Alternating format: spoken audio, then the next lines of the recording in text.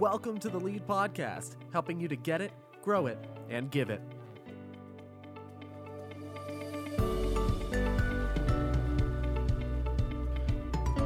Well, hello, everyone. This is Roger Hernandez for the Lead Podcast. We want to welcome you, and we want to welcome today Mark Mittelberg. Mark is an accomplished author, a speaker, and we are very happy to have him in our podcast today. Welcome, Mark. Thank you. Great to be with you, Roger. Well, for the three people that don't know who you are, right. Could you tell us a little bit about your story? First of all, how you came to faith and what you've been up to over the last 30 years that you've been in ministry. Yes, that's a big question. I was raised in a Christian home. My parents met at Wheaton College at Wheaton, Illinois, so a strong Christian school, and raised our family as believers. And that worked really well until I became a rebel and a bit of a prodigal son for about 6 years. But finally, at age 19, I really made a commitment to Christ and immediately had a desire to reach other people. It was just kind of seemed like the thing you should do. If you found amazing grace, you want to share it. So I began to share my faith with coworkers. I was working in an electronics store and had the privilege of leading the cashier to Christ, and then started sharing more broadly. And that led me into lots of interesting conversations with people who didn't agree with what I believed, which got me into what's known as Christian apologetics, answering tough questions, giving reasons for the faith, defending, what we believe against objections and questions. And then that all led eventually to me deciding to make that my life's career. I ended up going to graduate school at Trinity Evangelical Divinity School, studied apologetics, philosophy of religion, and evangelism. Ended up becoming the first director of evangelism at a church called Willow Creek in Chicago. I was hired the same day to work with a guy they introduced me to I'd never heard of, and no one else had hardly in the Christian world then, a guy named Lee Strobel, who later wrote The Case for Christ. But at that time, again, he wasn't known. I said, oh, great, we're going to work together. Let's get to know each other. And we became best friends. And he and I have been in ministry now for 30 years.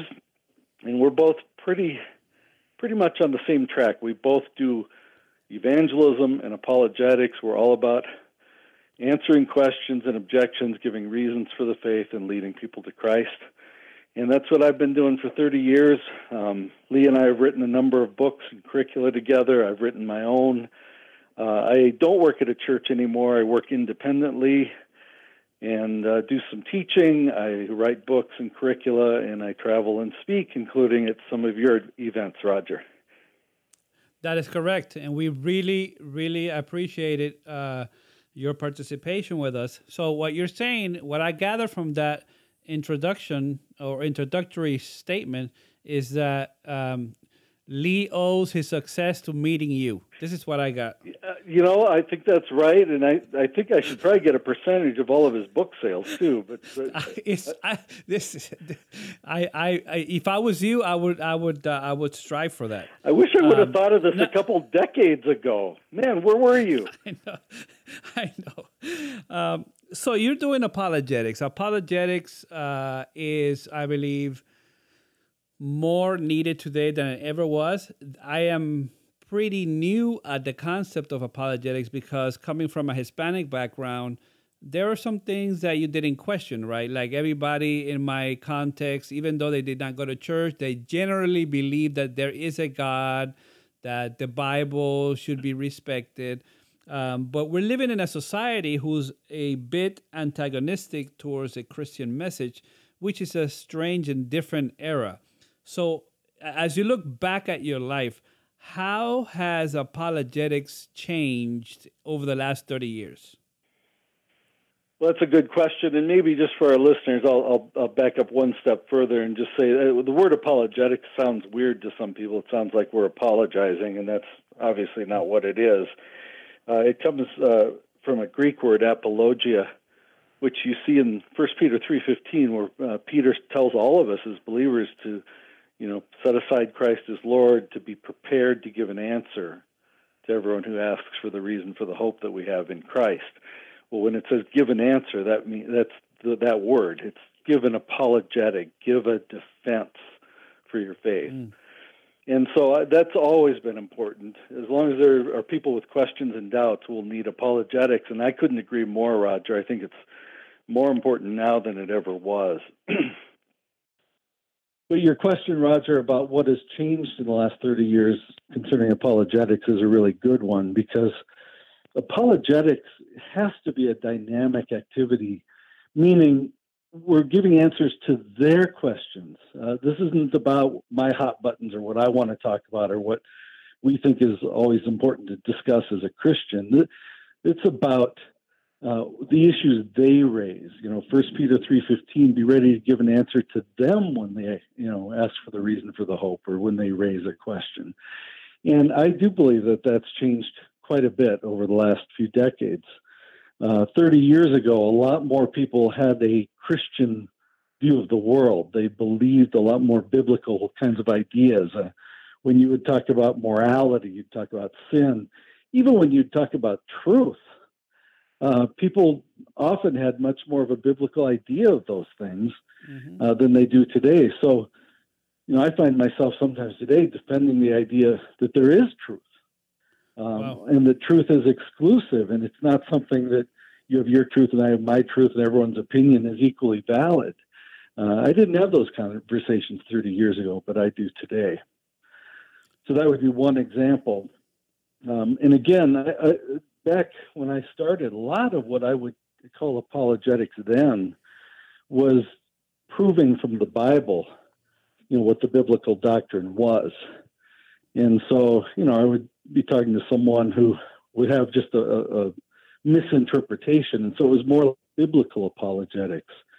Whereas today, I find many more of the conversations are much broader apologetics, appealing to science and history.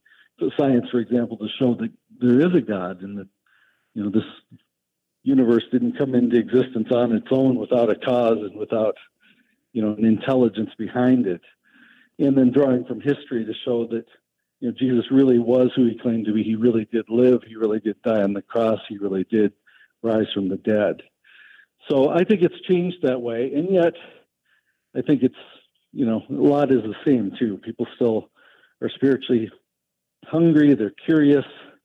They still need us to listen to them. There's a lot that's the same as it was back then as well. Now, just like the thunder that we hear behind you, if you hear thunder and you see lightning, you have to think, well, that came from somewhere. That it's not like your truth that there's thunder and then my truth. There is an objective truth, and in the conversations that I have, especially with the younger generation, it seems to be, well, that's good for you. Like it's you want to follow Christ and you want to go to church and you want to read the Bible. I'm happy for you, but don't try to impose it on me. I remember reading a quote. I think it was Tim Keller that evangelism sometimes is like, I have the truth and you're lost. Now sit down and let me tell you all the ways that you're lost. So are you saying that we must be listening more? And what's the importance of listening in apologetics? I am saying that, and I'm not sure if I would say more. I think that it was always important to listen, so that we, and the Bible says, be slow to speak and, quick to listen.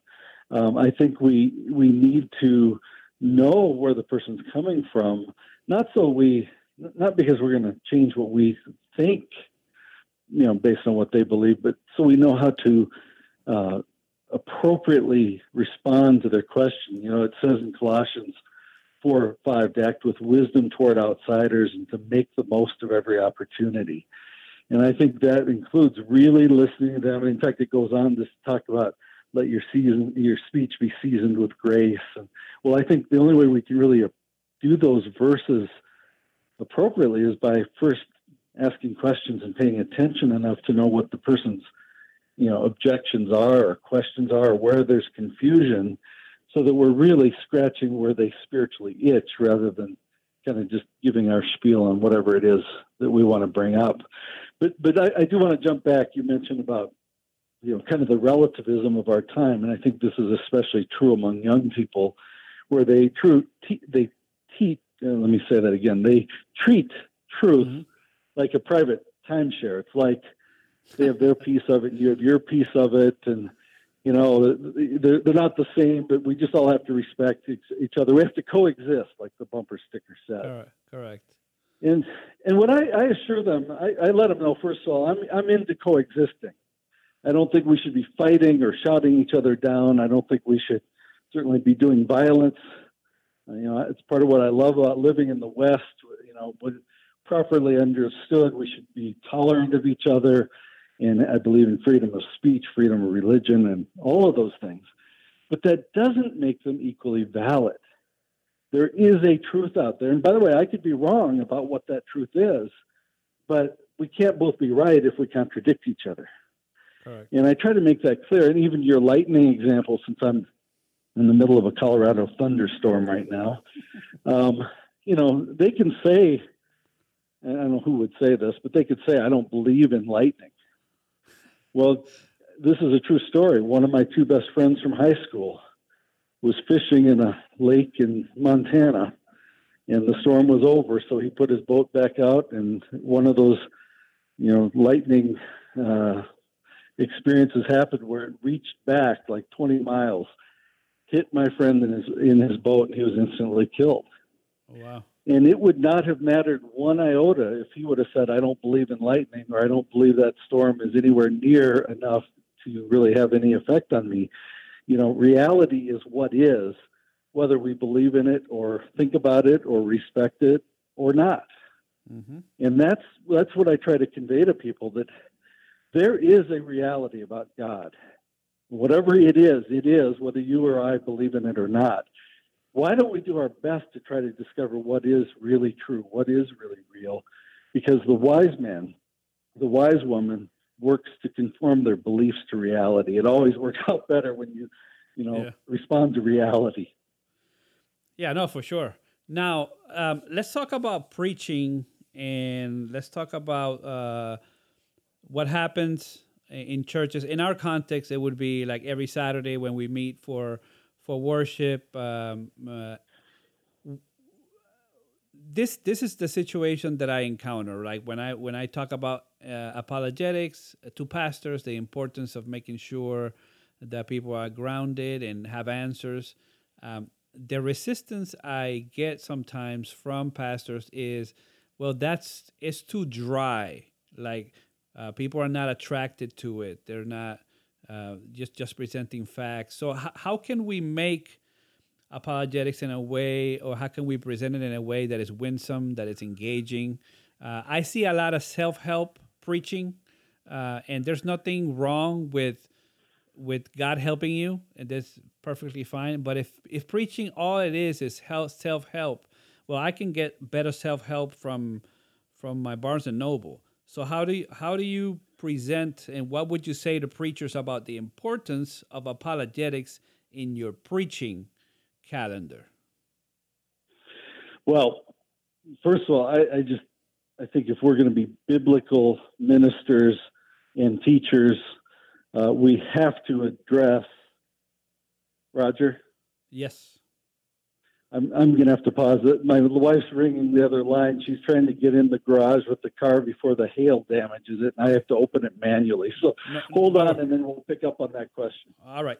Oh, wait, the power just came on. It opened. Okay. Perfect. I'll just let her know I'm on this podcast. You would not believe the rain that is coming down right now. Mercy. Hang on. We have some outtakes that we're gonna do after all. We record all of these. This is gonna make the highlight reel.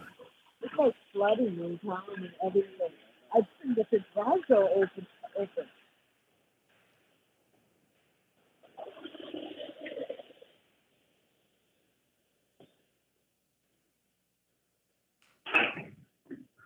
So what's the deal? I talked to Roger, and all of a sudden we have like flooding of biblical proportions. I don't know what to think of this. Mercy. It's the outpouring Okay. of the Spirit. Yeah, I hope that's what that is. All right.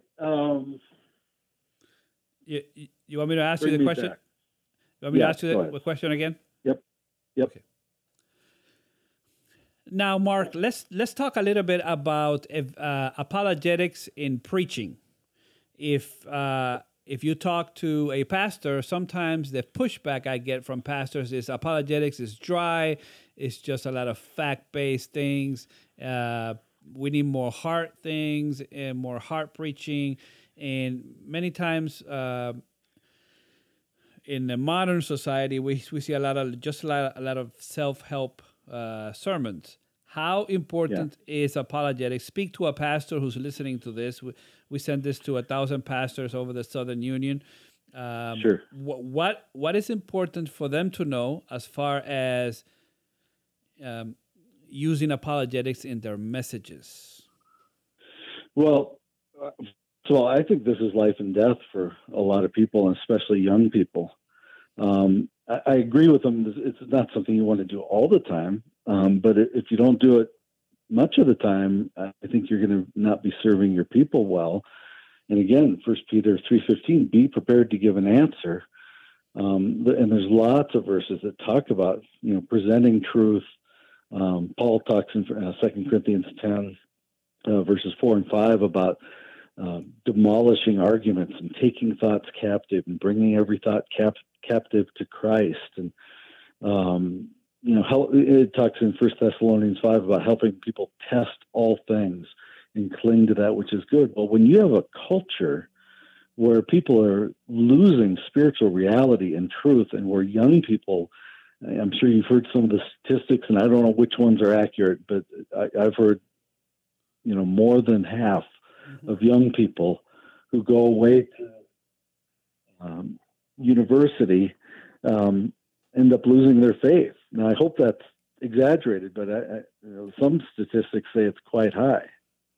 And so if that's anywhere near reality, we must deal with it in a direct way by teaching, here's what the culture is saying, and here's how we can respond. I would also add that I think that has more to do with how we do it than the subject matter itself. Correct. My experience is especially when I talk to young people, I'll lay it out in front of them. I'll go, here's what the culture is telling you, right? And again, it might be the existence of God, that God's a fairy tale. He's like a flying spaghetti monster. It's an invented idea. How would you answer that? And I'll put the ball in their court and say, what would you say? Well, the Bible says he exists. Well, yeah, but that's a religious book. You can't believe religious books. That's circular reasoning. Well, all of a sudden they don't know what to say, and they're scrambling. And then when I do this with youth groups, I find that a couple of them start really working hard and trying harder, and I'll just kind of spar with them. And I'm telling you, they get animated, they get interested, they're ready to study and learn. And again, it could be the existence of God. It could be the doctrine of the Trinity. And I'll start telling them, that's polytheism. And, I'll play the devil's advocate, and challenge them. Or the resurrection of Jesus. Look, I've never seen a person rise from the dead. Have you ever seen the resurrection? It seems to me people tend to die and stay dead. So why do you believe this fairy tale about a man rising from the dead? And I press them on it. And even morality, people are saying it's okay for men to marry men and women to marry women. And, isn't it a little judgmental of us to say otherwise? And then I let them dig and say, well, what did Jesus say about biblical marriage? And what does the Bible say? But those are issues that are hitting people, and especially young people, right smack in the face today. And we've got to equip them with clear thinking and biblical, backup and good logic and evidence and reasons, so that they go out and live as confident Christians who know, they know what's going to hit them and they know how to answer it. And there's nothing dry about what I'm describing. Now, let me ask you a question. This might be a hard question to answer, and you feel free to go wherever you must with it. I hear, and I want to make sure I explain myself in my English as a second language question here. There is two perspectives, right, concerning certainty. There's a perspective that says young people need certainty. We must present certainty. The drawback from that is that we tend to throw away humbleness. On the other side, if we're just going to present a relativistic, like whatever, we can't really be certain. We can't come across as know-it-alls. So let's not present objective truth. What are you finding with young people as you dialogue with them concerning truth and being certain? Do they gravitate towards it? Do they reject it? How do you present it? Are you following my question? Am I making any sense? Yeah, I think I understand, and I think generally speaking, there's always exceptions, and people are different, but I think generally speaking, people generally, and young people especially, are looking for someone that makes sense and looking for a position that isn't wimpy. Mm-hmm. And when they hear wishy-washy, squishy Christianity of, well, yeah, we used to say that about marriage, but, who am I to judge? I think they just go, these people don't even believe this stuff. Mm-hmm. And why should I respect it when my pastor doesn't? And I see that. And what's interesting is, well, some Christians, and by the way, I think we should be relevant. I'm not saying we have to sound like fundamentalists and sound all harsh or anything, but when we start getting squishy about truth, or everyone has an opinion, and who am I to say, woe is me? When we get like that, isn't it interesting how many people are gravitating toward things like Islam? Yep. Where they say Allah is God, Muhammad is his prophet. This is the truth. Get in line. By the way, the word Islam means submission. So you submit to the truth, and we'll welcome you into the fold, but sign up. And, a lot of studies show that's the fastest growing religion in the world. Now, a lot of that's because of higher birth rates, but there are a lot of people converting to Islam. I think part of it is because even without the evidence backing them up on many things, they have the boldness to state it as truth. Mm-hmm. So I think young people are attracted to that, but I also don't think they like it stated as truth just in an authoritarian way without reasons backing it up. And we live in a skeptical enough of a society. They're not going to, accept things just because someone says, thus saith the Lord. They want to know, how do you know that's the Lord, and how do you know it makes sense, and so on. I think maybe another way to summarize my answer on this, though, I don't want to teach a cocky kind of over-the-top, confidence like we've got it and everyone else is crazy. Mm-hmm. But I certainly don't want to teach a squishy, wishy-washy, relativistic-sounding faith. What I want to do is what I think is a biblical balance, and I actually have a book with this title, and that is I want to teach a confident faith, mm-hmm. a confident faith that is based on good reasons, good evidence, that's biblical, that, again, I'm not going to be cocky about it, but I have good reasons to believe. In my book, I give 20 reasons to believe, that God exists and that Jesus is his son and that Jesus died on the cross and rose from the dead, and salvation is available only through him. And those are things we don't take by a leap of faith. We have good evidence to back up those beliefs. And I think that you just described it perfectly. I think that people are put off by cockiness, but are attracted to confidence. And I think exactly. That's the balance. So what are some resources that you're working with right now that you've produced? Can you let our listeners know this is what I'm doing and how can it benefit them in their local context? Sure. First, I mentioned that book. I'll mention my two main apologetics books that I had done in the past, and then I'll tell you about something new that's just coming out this summer. Actually just came out. But the two from the past few years, I wrote the book I just mentioned called Confident Faith, Building a Firm Foundation for Your Beliefs. And I describe that in football terms. That's my offense. And that's where I give 20 arguments for the Christian faith. And often when I speak to conferences like yours and to youth groups and speak on universities and so on, I blitz them through these 20 arguments from archaeology, from science, from history, from biblical references, from Jesus' death and resurrection and the evidence for the resurrection and so forth, to end up saying this all points to the truth of Christ and ultimately to the gospel message of Jesus dying for our sins. And that's all in that book, Confident Faith. That's the offense, going back to the football deal. My defense is a book that came out a couple of years ago called The Questions Christians Hope No One Will Ask, with Answers. And it's a long title, but we titled it that because we did a survey of about 1,000 Christians all over North America and asked them, as a believer, what are the questions you hate being asked, or you hope, your skeptical Uncle Bob at the next holiday gathering of the family, that you hope he won't start buttonholing you with this question because you're not ready. You don't feel confident about it. And we did a survey of this, and we got the top 10 questions, and then I wrote chapters on each of those questions. And includes, why do you think God exists? Why do you think Jesus is the Son of God? What about evolution? Did that put God out of a job? It got into social issues. Why do you think, what do you think about homosexuality? Why are Christians against it? Questions about abortion, questions about the problem of evil, pain, and suffering.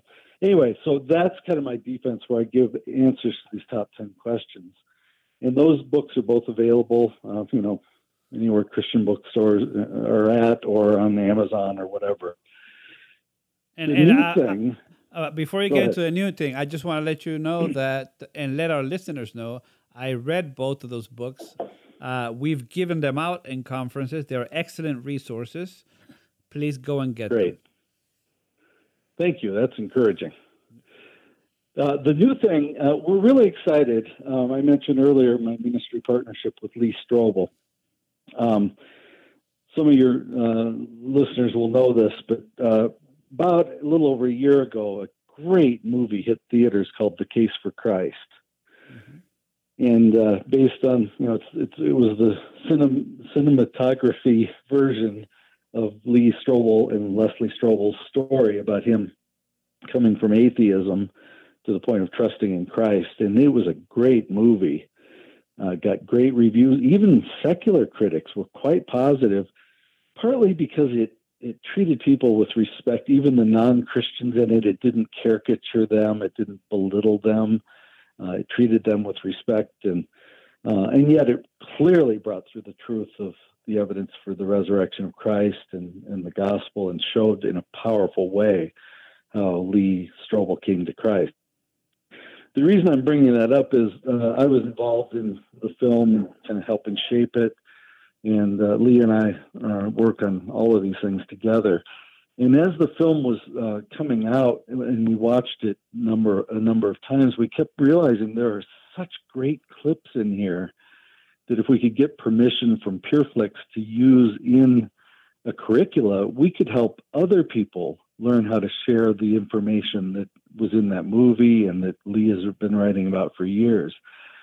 And that's what happened. And we just, this summer, I think it was just a couple weeks ago, they released our new curricula. It's a 6-week video-driven, small group or Sunday school-based or, church-based, class-based curricula that is called Making Your Case for Christ. And it's a mix of apologetics and evangelism. In other words, we help the people that go through this material learn how to defend the biblical record of Christ, learn how to defend the resurrection of Christ, why it makes sense. But we also do some basic evangelism kinds of principles, how to build relationships, how to start spiritual conversations, how to describe your own spiritual journey in plain language. And we put it all together in this 6-week course, and we do videos, and then we use clips from the Case for Christ movie in every session. And we're just thrilled how it came together, and we're hoping other people will be thrilled as they start getting it and using it in their churches. That is fantastic. And if I am a local church pastor or a leader and want to get one of those resources, where do I go? What's the website? What's the contact information? It's published by Zondervan, and I'm bringing up here, they have a direct church source phone number, which is 800-327-7480. Again, 800-327-7480, or just churchsource.com. And I point there because they have quantity discounts for participants, for the study guide part that each participant needs.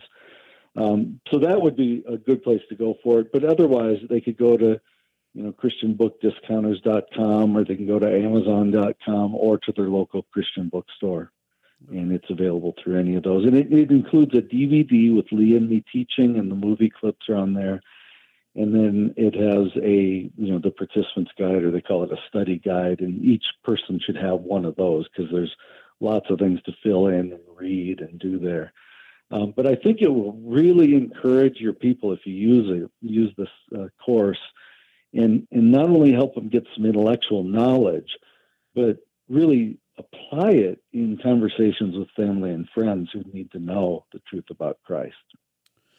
All right, so we're almost here to the end of our conversation. Any last words of encouragement? I know that being a local church pastor is a hard thing these days. It seems sometimes that the whole culture has shifted. It's against you, like nobody wants to know anything about God. But there's a lot of people out there hungry for the gospel. What kind of encouragement can you give a local church pastor as we close our time together today in the podcast? Well, that's a good question, Roger. And I think I'd go back to something I hinted at earlier, and that is, even though times have changed, and it seems sometimes like people have abandoned basic principles and teaching and so on, there still is, I think it was Pascal that said, that each person has a God-shaped vacuum inside of them. Well, that has not changed. And there's still a spiritual hunger. And in fact, I think as our world gets crazier, in a lot of ways, that hunger is getting stronger. And they're looking for people who make sense and who are loving. It's not just people who can dispense truth. It's people who care, people who love, people who can articulate truth, people who can listen to them and apply the truth in ways that really connect with them. I think that's as true as ever, and probably more so. And I would also add, don't feel like you have to reinvent every wheel or do it all through just a great sermon. Sermons are an important, obviously, and biblical way of conveying truth, but there are so many tools available to you now, including, I mentioned, like the movie, the Case for Christ movie, for example. I mean, that's something you can show in your church, and you can go to PeerFlix and get licensing, and it's not expensive. Or if it's a smaller group, you just get the DVD, you watch that, and then let's talk about it. This new course we have, Making Your Case for Christ, that's a 6-week deal, and you can get all your small groups doing that. And by the way, don't forget youth groups. They need this stuff. And then you could do some preaching that supplements what the groups are doing. There's all kinds of YouTube videos, even sometimes showing someone, like an atheist like Richard Dawkins. Show your church, here's what the world's saying about our beliefs. Now we're going to learn how to answer them. And so use video, use, tools of the culture as well as just straight biblical teaching. And I think that combination, done in earnestness and passion, where people realize this is important, this really is spiritual life and death, for our young people and for all of us to know what we believe and why. And so we're going to go after it, with vigor. And I think people will really respond.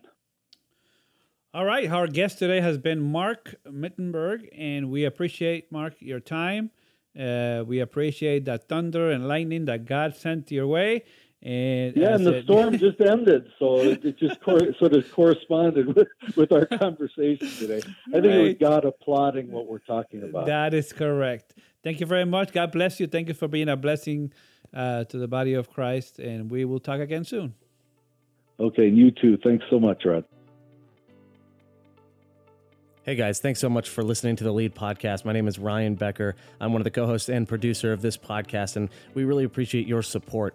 If you want to subscribe, then you can find us on iTunes, Stitcher, any of your favorite podcatching apps. And if you do subscribe on iTunes, then we just ask that you please leave a review. That really helps us out to know what we can do better and the things that you are already enjoying, the things that we can continue doing. Make sure you do subscribe and leave a review because we're always doing giveaways, and that really, that's the way that we do it, is we do it for those who have left a review. If you have any comments, questions, or feedback for the show, you can email us, leadsupodcast@gmail.com, or you can find us on Twitter, Roger Hernandez @leadsu, and myself @Ryan180Becker. Thank you guys so much for listening and supporting. Without you, this is not possible. We'll see you next time.